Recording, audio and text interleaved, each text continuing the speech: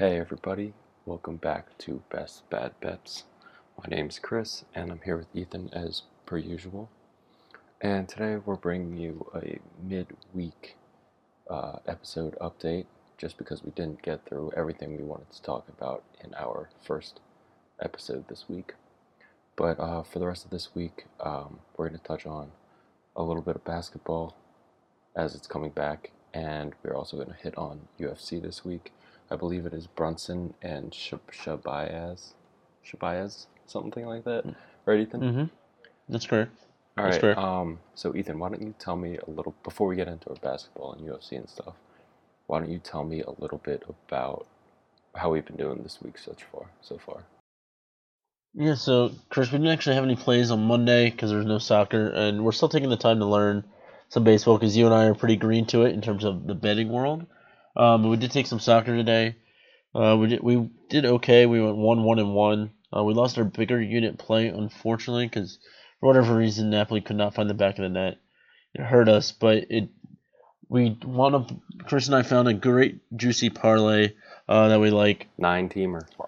That 9-teamer that unfortunately missed out on the first two because we bet over 1.5 goals in every Serie A game for this round except for the Spal Verona game. Just because Chris and I felt we could see Verona win 1-0, just because Verona hasn't looked that great and we know Spal's bad, so we don't expect them to score.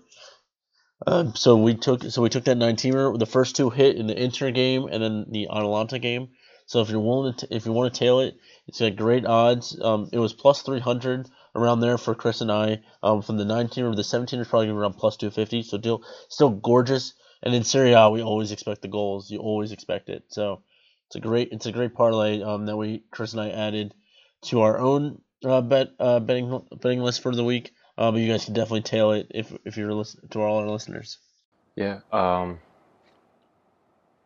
Yeah. I mean, love that. 17 parlay. That's still pretty juicy in my book. But Anytime you're getting over plus 200, it's always juicy. yeah, definitely agreed. But so Ethan, I didn't have a lot to say about basketball this week, and I know you did a little bit more research on basketball and you're a little more familiar with it. So why don't you tell me about some of your favorite plays for the NBA bubble this week?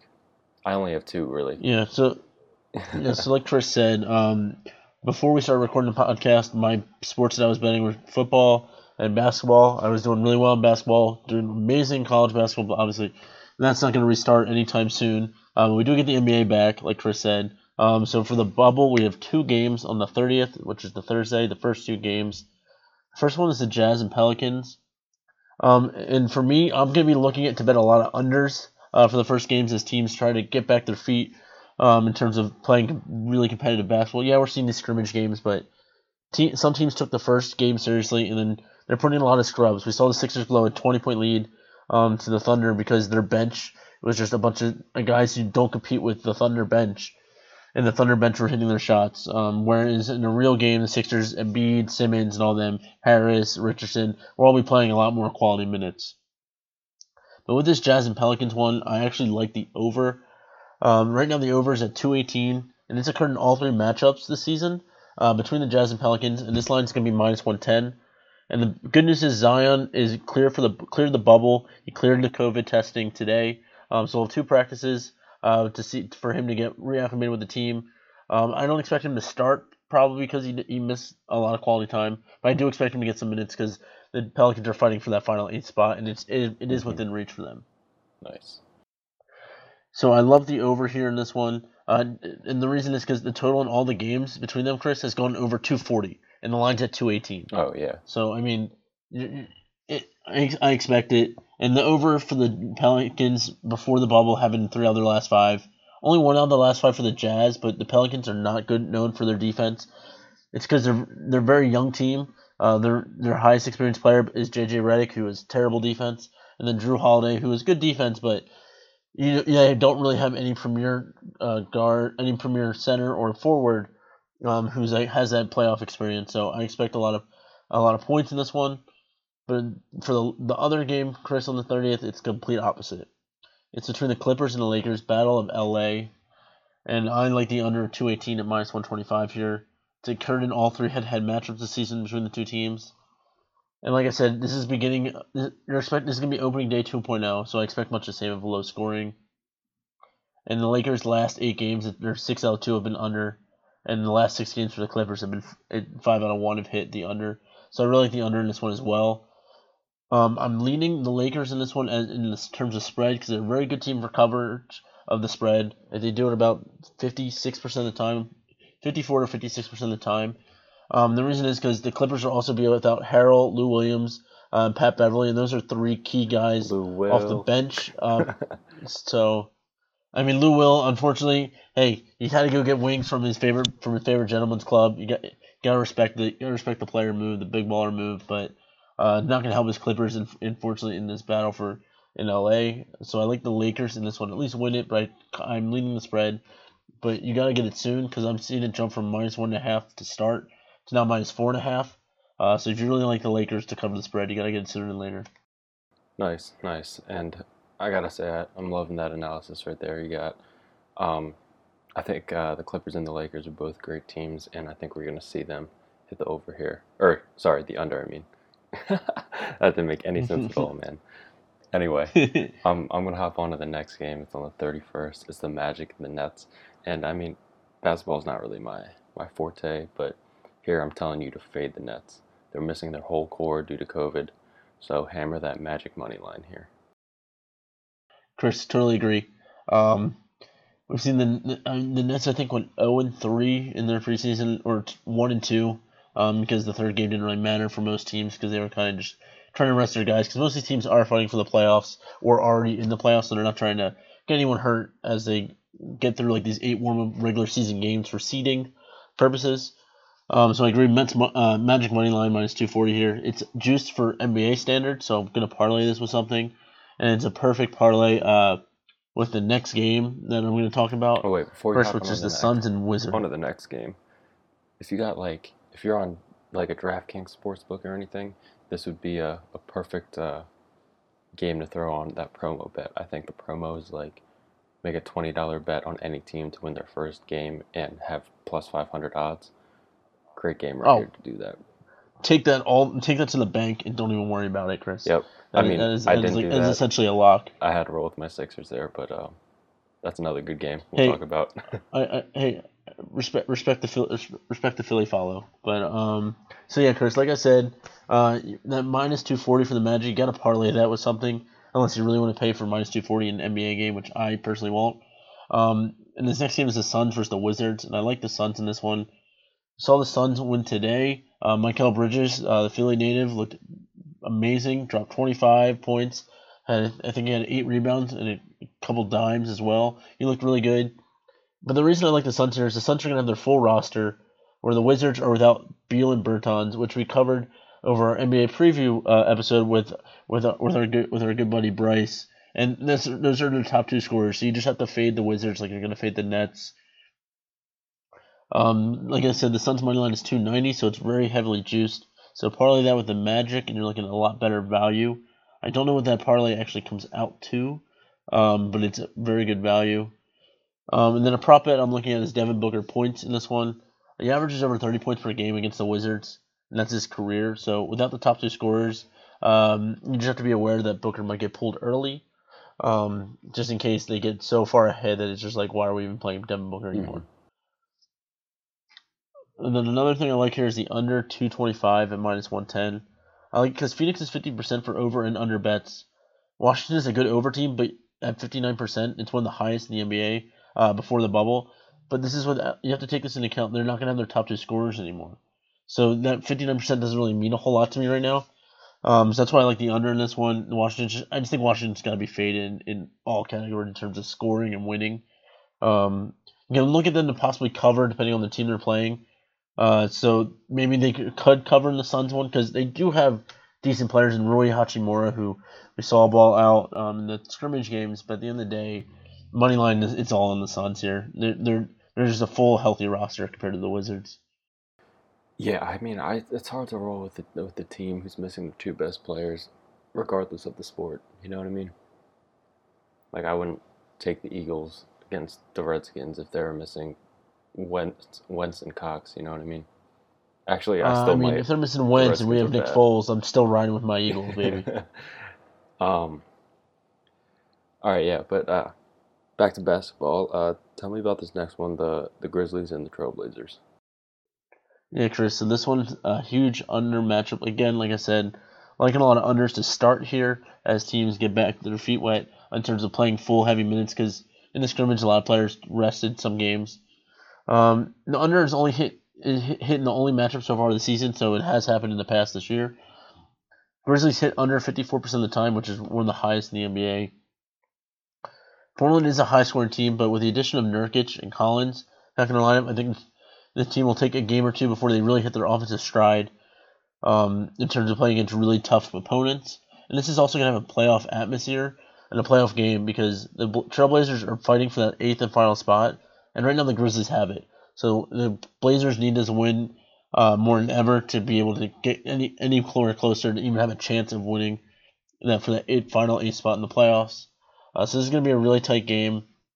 I think it's going to be really back and forth. I think it's going to be a great game. This is probably my highlight of this card of games. Besides maybe the Celtics Bucks or Rockets Mavericks, but in terms of like really heavy playoff implications, this is my favorite game to watch on the 31st, Chris. Nice. And I actually threw a parlay a couple weeks ago on the Grizzlies, and I don't even remember who else, but I need them to make that eighth seed.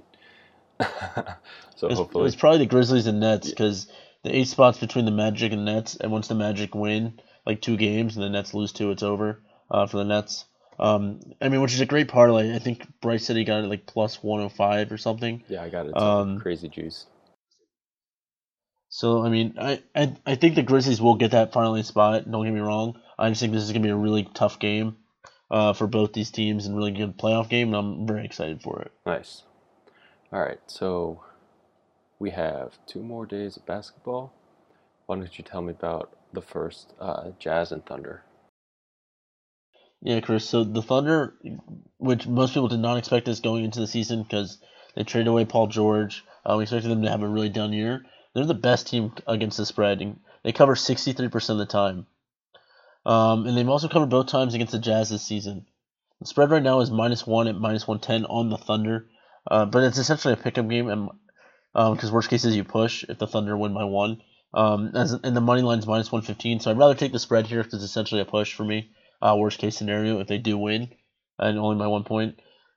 So all over the Thunder in this one. The Thunder are going to be healthy. The Jazz are missing Bogdanovich, who is one of their top scorers on their team as of right now. So I all over the Thunder on this one. I just think the Thunder are a really sound team. I also like the Thunder to win over 4 games in the bubble for their 8 games total. So I think this is a good one for the Thunder here. And I like the under a lot in this one at under 212.5 at -110. Under occurred both games between these two teams, and the last meeting was under 206.5. And when this being the Jazz's second game, but it'll be the Thunder's first game, I expect the Jazz to be a little tired because it's going to be a lot of games back and forth. They fit these 8 games in before we get to the playoffs, so we can try to stick to a schedule where the NBA can stay on track to be able to start the next season on time. So I think the Jazz will be a little tired because they're playing the high-powering offense of the Pelicans. So this is going to be a lot more slower pace of a game. So I really like the under here just because of the pace of these two teams as well. But all over the Thunder and all over the under in this one, Chris. Nice, nice. Yeah, I don't have much to say about that game. Yeah, but I'll kind of talk about this next one a bit. It's the Sixers and the Pacers, and like I said before, I'm throwing on the Sixers here, but just because they're from Philly, and that's where I'm from. So rocking with the rocking with the I boys. love the analysis. Just Go big or go home. precise analysis, Chris. But you're exactly right. You got to go with the money line in this one for the Sixers. We'll look to win to move ahead of the Pacers in the standings to give us a better spot in the standings. And then also the Pacers are without Sabonis, who left the bubble with a foot injury. So I'm expecting him to be defeased as long as he is active, which he should be because he's rested the last 2 games to make sure he is healthy for when we play these final 8 games. So I'm considering his points and rebound totals as prop bets, but I'm taking the Sixers over here with Horford, Simmons, and Embiid all now playing in the front court. I expect them all to feast without Sabonis. They just don't have that premier front court guy. Miles Turner's there, but he's kind of like he's compared to Sabonis, it's nowhere the same. Gotcha, gotcha. All right, bring me home now. We're on the last three games on August 2nd. Tell me about them. Yeah, Chris. So I got 3 games on this one. The first one's easy. It's the depleted versus the depleted. So battle of the depleted. It's the Wizards versus the Nets. Oof. So I'm just gonna like the under in this Yeah. one, with both teams being devastated by injury or sit-outs. So I'm just gonna look at the under here and not worry about a side. There is no lines for these games yet because we're so far ahead in terms of where the NBA is because the NBA starts on Thursday. So there's no line for this one. But I'm most likely gonna like the under in this one in that game. The next one is the Spurs versus Grizzlies, and I'm taking the Grizzlies to win. The Spurs will be without their best player in Aldridge. LaMarcus Aldridge is not playing in the bubble, so I expect the Grizzlies to capitalize on a weakened team to keep their lead in the standings for their final spot in the playoffs. And also, the head coach of the Spurs, Greg Popovich, one of the best coaches of all time, has said he's looking to get young guys some time. And what that means is it's something you take into account when you're playing in the preseason, where like you're seeing a lot of the G League guys, a lot of the guys who like they think can develop into these premier talents, get minutes that way they can see how they handle against NBA talent. And the fact when you're doing that against a team that's playoff ready, and you're doing that in a game that matters, you can't back the team anyway. I would never suggest anyone to back that team at all. So like the Grizzlies to win this game here. I'll look at John Morant's assist totals because I expect him to give Jaren Jackson a lot of dishes for him to have a monster game since he'll be going into weaker forwards as centers compared to Aldridge. Because the Spurs just are they're without Aldridge, and I also believe they're without Jacob Poeltl, who's the backup to Aldridge. So if they're Oof. without their 1 and 2 there, it's game over for the Spurs. Yeah, that's rough stuff.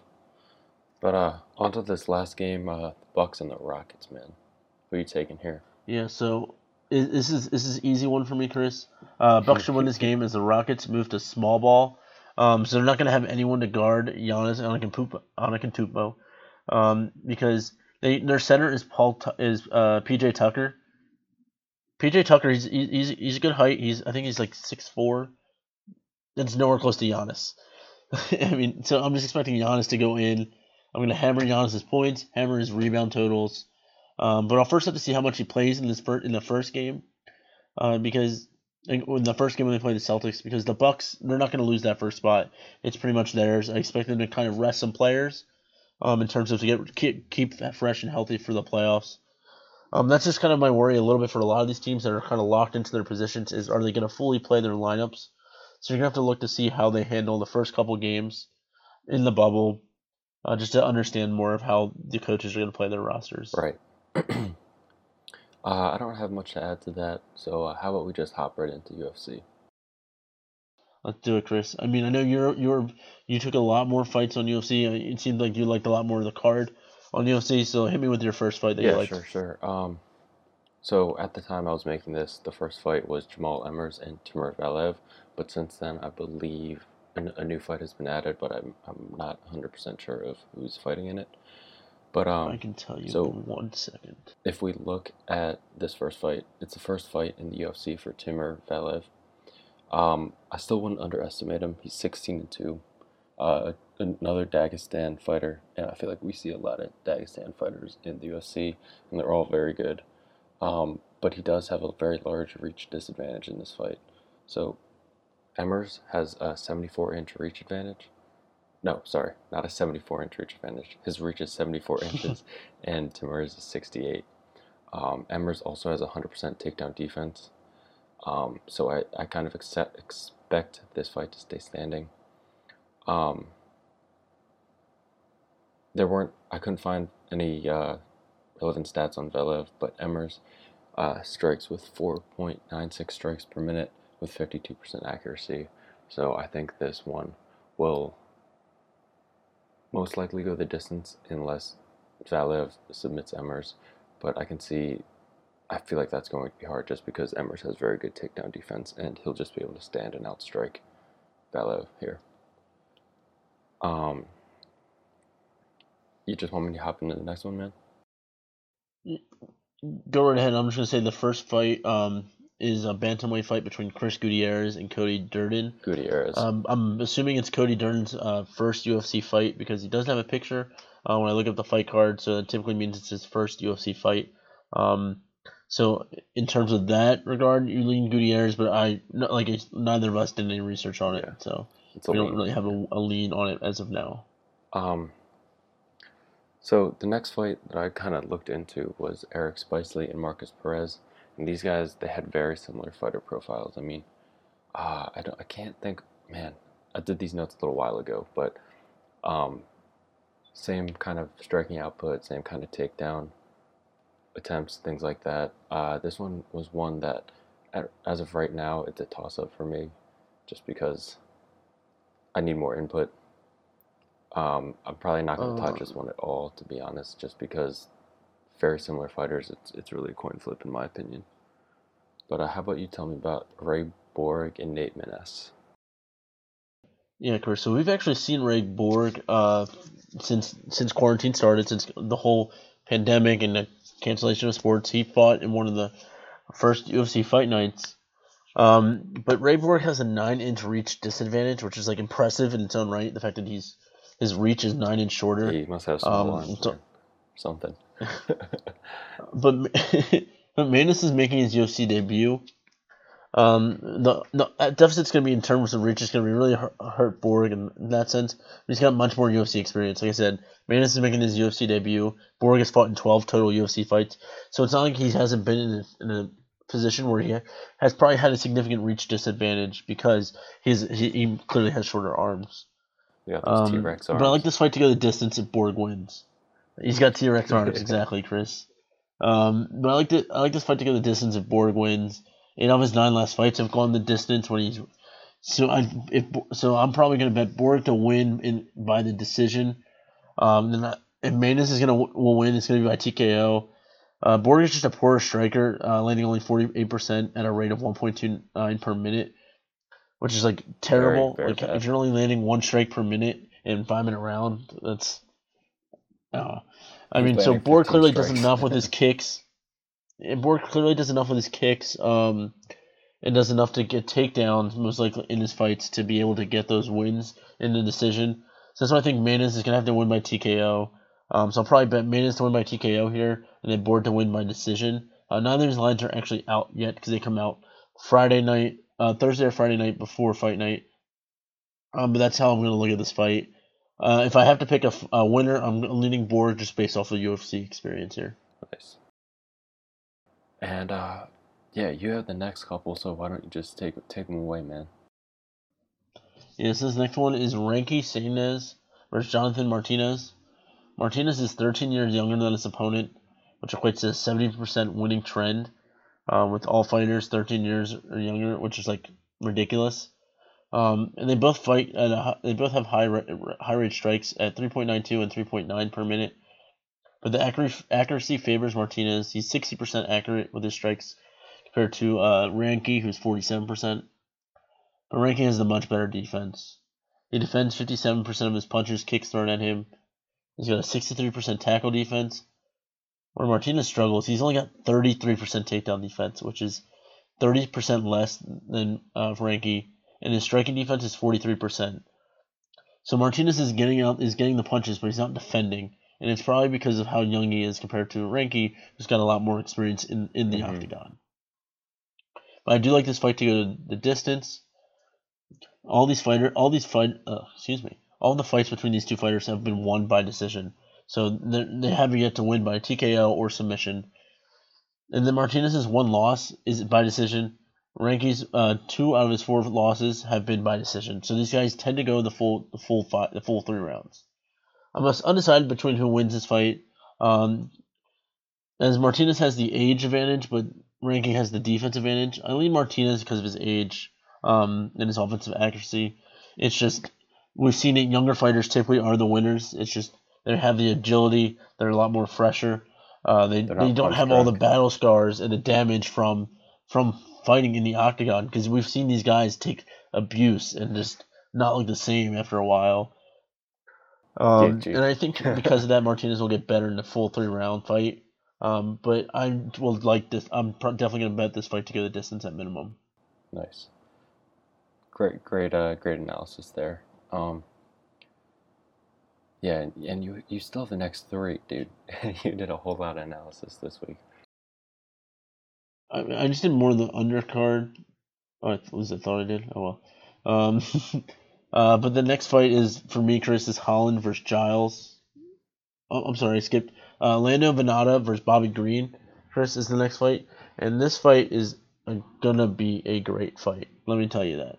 The last time these two fighters fought, it was incredible. I don't know if you watched any tape on it, Chris, but I recommend it.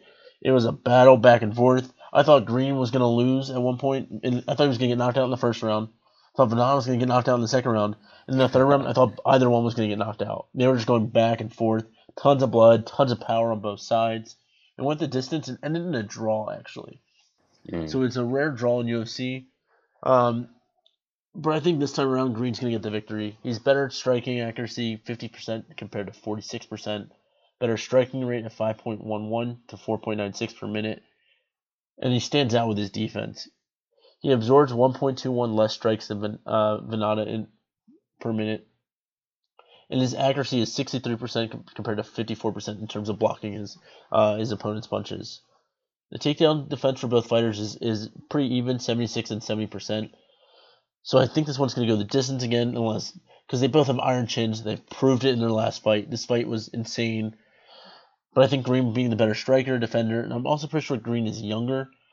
Then I'm leaning Green in this one to win the round 2.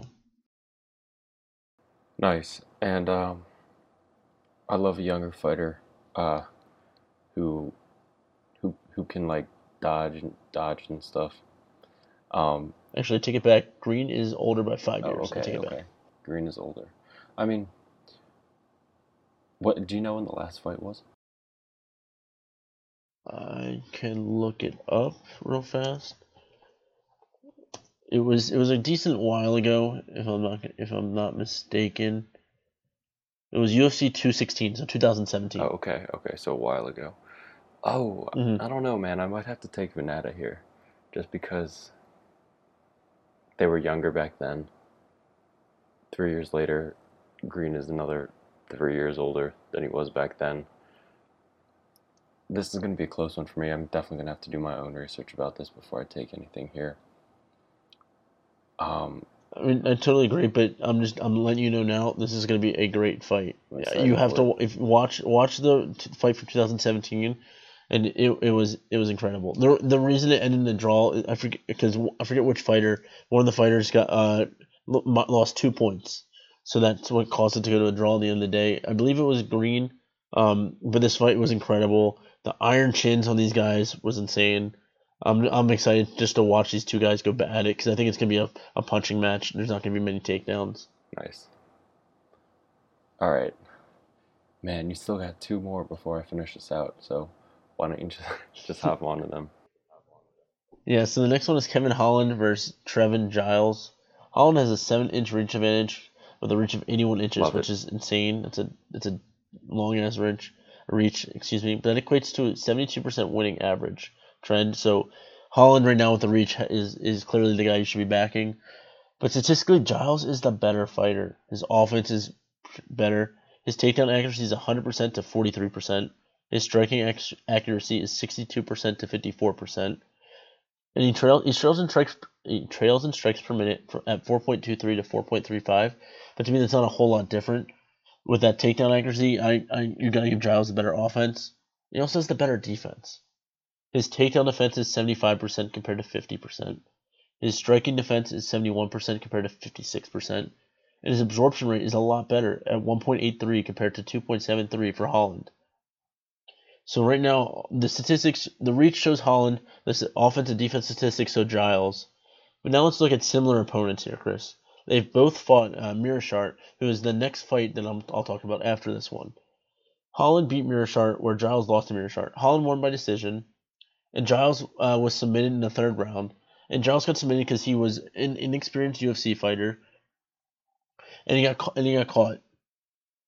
He got caught with a bad submission. He turned the wrong way, and all of a sudden he was getting choked out to the point where he passed out because the ref didn't see him tap. Damn. But in the end here, I'm taking Giles to win this one. He was going the majority of the fight. He was winning the majority of the fight between Meerschaert before getting submitted in the 3rd round when he got stuck in the choke. I think Giles with a better takedown defense and the better striking, he's going to win this fight. I'm looking for this fight to go the distance, and neither really have TKO capability, and neither really prefer submission. But I'm taking Giles here. Yeah, he has the reach disadvantage. But at the end of the day, he's the better striker, and at the end of the day, he's just a better all around fighter. Nice. One thing that I think could be interesting to look at here is they're similar opponents. So like really look into the Meerschaert thing, um, like what his reach is and everything. I think that could be interesting to see if Giles was going up against somebody with a reach of with a reach disadvantage there, to see if that's why he ended up going for a takedown, stuff like that. You in 2 seconds. So he had a 3.5 reach disadvantage in that fight. Gotcha. And now he has. So it equates to about a 62% chance of winning for Meerschaert, who wound up winning that fight. Gotcha. All right, so tell me a little bit more about Meerschaert and Ed Herman now. Yeah, so Meerschaert in this one is 7 years younger than Herman. Younger is always a good edge for a fighter. We look at age, we look at reach, and then we look at how they've won in the past as the big three things, at least for me. And then I also take into account their offensive, defensive accuracies and things like that. Meerschaert's going to look to win by submission. 4 of his 5 UFC wins, Chris, have been by submission. Mm-hmm. But Herman has a 60% takedown defense, so that's pretty good. So Meerschaert's going to need to drop him, and I think and likely get to the grappling position, which is possible. 60% isn't like anything to brag about in terms of like 70 or the 100% that Giles has. But 60% is still good enough where it's going to be tougher for Meerschaert to be able to get that takedown that he's looking for. Where Herman has done it all. He's won by TKO 4 times, won by submission 4 times, and even won by decision 3 times. So he can win in a multitude of ways. Combine that with his defense has been leading him to win this fight. But overall, I'm going to lean this fight not to go the distance. Meerschaert has lost 3 out of 4 fights within the distance, and he's also won 4 out of his 5 fights within the distance. And then Herman has lost 4 out of 9 within the distance. My lean here is on Herman to win. I think he just wins inside the distance here. I think he's going to be able to get the TKO on Meerschaert with his takedown defense. Meerschaert's going to have to strike, which isn't his strong suit. As in, he was losing that fight between Giles until Giles shot a double leg, failed to get it, and Meerschaert was able to spin around, get the takedown, get the reversal, and then was able to choke him out. Gotcha. And yeah, I think I like Herman in here too. Just the only thing is the age. We know how that usually turns out, and that's the only part I'm a little shaky on. But otherwise, I like your analysis here. I mean, Chris, I totally agree. Age is something to take into account. But we have seen, I saw that with the Trinaldo or Herbert fight, that Herbert beat Trinaldo, and I think he was 8 years older, excuse me. So age does factor, but we also have to look into how these fighters like to fight as well, and that's where I think Meerschaert's going to struggle. Gotcha. All right, so I'm going to talk now about Calderwood and Maia. I like Calderwood here. Yeah, Chris, end it for us. What'd you say? Take us home. I said take us home after I went through it. I like Calderwood in this matchup. She has 1 extra inch of reach, and her striking output is very nice. 6.19 strikes per minute with 47% accuracy compared to Maia's 4.5 strikes per minute with 38% accuracy. So I mean, like, they both have high rates of striking output, but Calderwood is a lot more accurate than Maia's here, and she's putting out more. So I also looked at her grappling game. She's pretty solid in that too. 1.85 takedowns per 15 minutes with 56% accuracy. And in fights, or in women's fights, we usually see them go the distance. So I'm probably going to take Calderwood to go the full distance, and to win by decision here. All right, and I'm just going to hop down onto the next one. Vincent Luke, and Randy Brown. I like Luke here. He does have a 3-inch reach disadvantage, but his striking output, again, is what is appealing a lot to me. 5.56 strikes per minute with 53% accuracy. but he does absorb a lot of damage with 5.79 strikes per minute. Um, I think the best bet here is for the fight not to go the distance because they could just stand and trade here. And if you're getting hit 5.79 times per minute, I like the fight not to go the distance here. And then lastly, Yeah, Chris. So I just gotta say real fast, I'm a Luque guy here. I think I really like Luque as a fighter overall.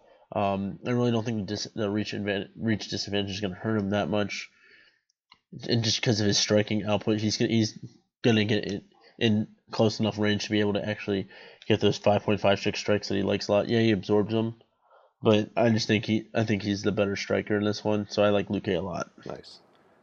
Glad we're on the same page here. I'll probably throw on him then. All right, and for our main card, Derek Brunson and Edmund Shabazian. So, little backstory: Derek Brunson is a southpaw fighter, and he has 3 inches of reach, and he's 36 years old. Edmund is an orthodox fighter who's 22 years old with 11 straight wins.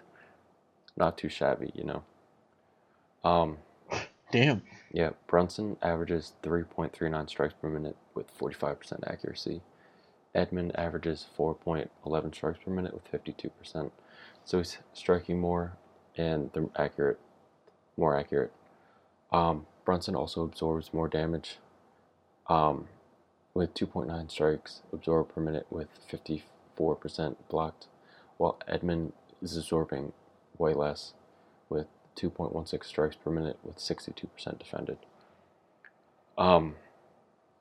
So Edmund, his fights, he does go for a lot of takedowns with 6.77 per 15 minutes. And Brunson has great takedown defense. So I think that we're going to see them stand and strike here.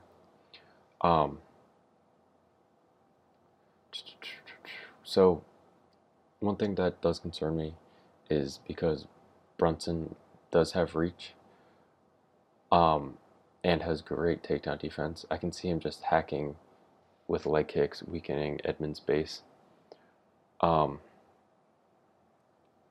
I still like Edmund here just because I can see him outstriking Brunson, and for this to go the distance. So I'm taking him on the money line within the distance, I think. Especially because it's a longer fight, too. The 5-round fights make it easier. I mean, Chris, I totally agree. I mean, it was a perfect breakdown rather than our notes, and I was just in complete agreement with you. The fact that Edmund is 22 years old with 11 straight wins, fighting a guy who's 14 years older, which we know equates to 70% winning trend in UFC, and he's a better striker and defender. It's so hard. Like you really have to. I don't know what you're going to tell me that's going to tell me not to back Edmund in this one. The only thing that I like about Brunson is his stance. But I mean, we know southpaw. It's not like southpaw fighters are invincible. Like Edmund's obviously going to be fighting an opponent in southpaw for this event, so I feel like he'll be ready for it. You know. Mm-hmm. Do you have anything else to add today, man? I'm just gonna say, let's go Dodgers. I was a little worried when we started this podcast, Chris, but they're now up 5-2. Oh, beautiful. Going into the 6th inning. Wait, did I take Dodgers? I believe I did. Let me check that real quick. You did. Me and you both took the Dodgers. Perfect. So all I'm gonna say is let's go Dodgers. Let's get that dub. Let's catch that ticket. But keep following us on Twitter at Best Bad Bets. You'll see our daily post for our bets for that day. We're gonna start to add some baseball. You'll start seeing some basketball, even some hockey as we get closer and closer to the hockey season to restart. And maybe we might start even putting out some live bets some live lines that we like. I'm regretting right now not taking the Dodgers live at plus 160. I thought it was way too easy for Vegas to give me that. But yeah, maybe we'll start shooting out some live lines, Chris. How do you think about that? Yeah, man, I think that'd be super dope. I mean, yeah, I think you were talking to me right before we started recording. Oh, Dodgers are plus money right now. Should I take it? And I was like, I don't know, maybe something like that. But yeah, I think that wraps up our episode for today. We'll be back at you next Monday with next week's picks and everything like that. So stay tuned. Peace.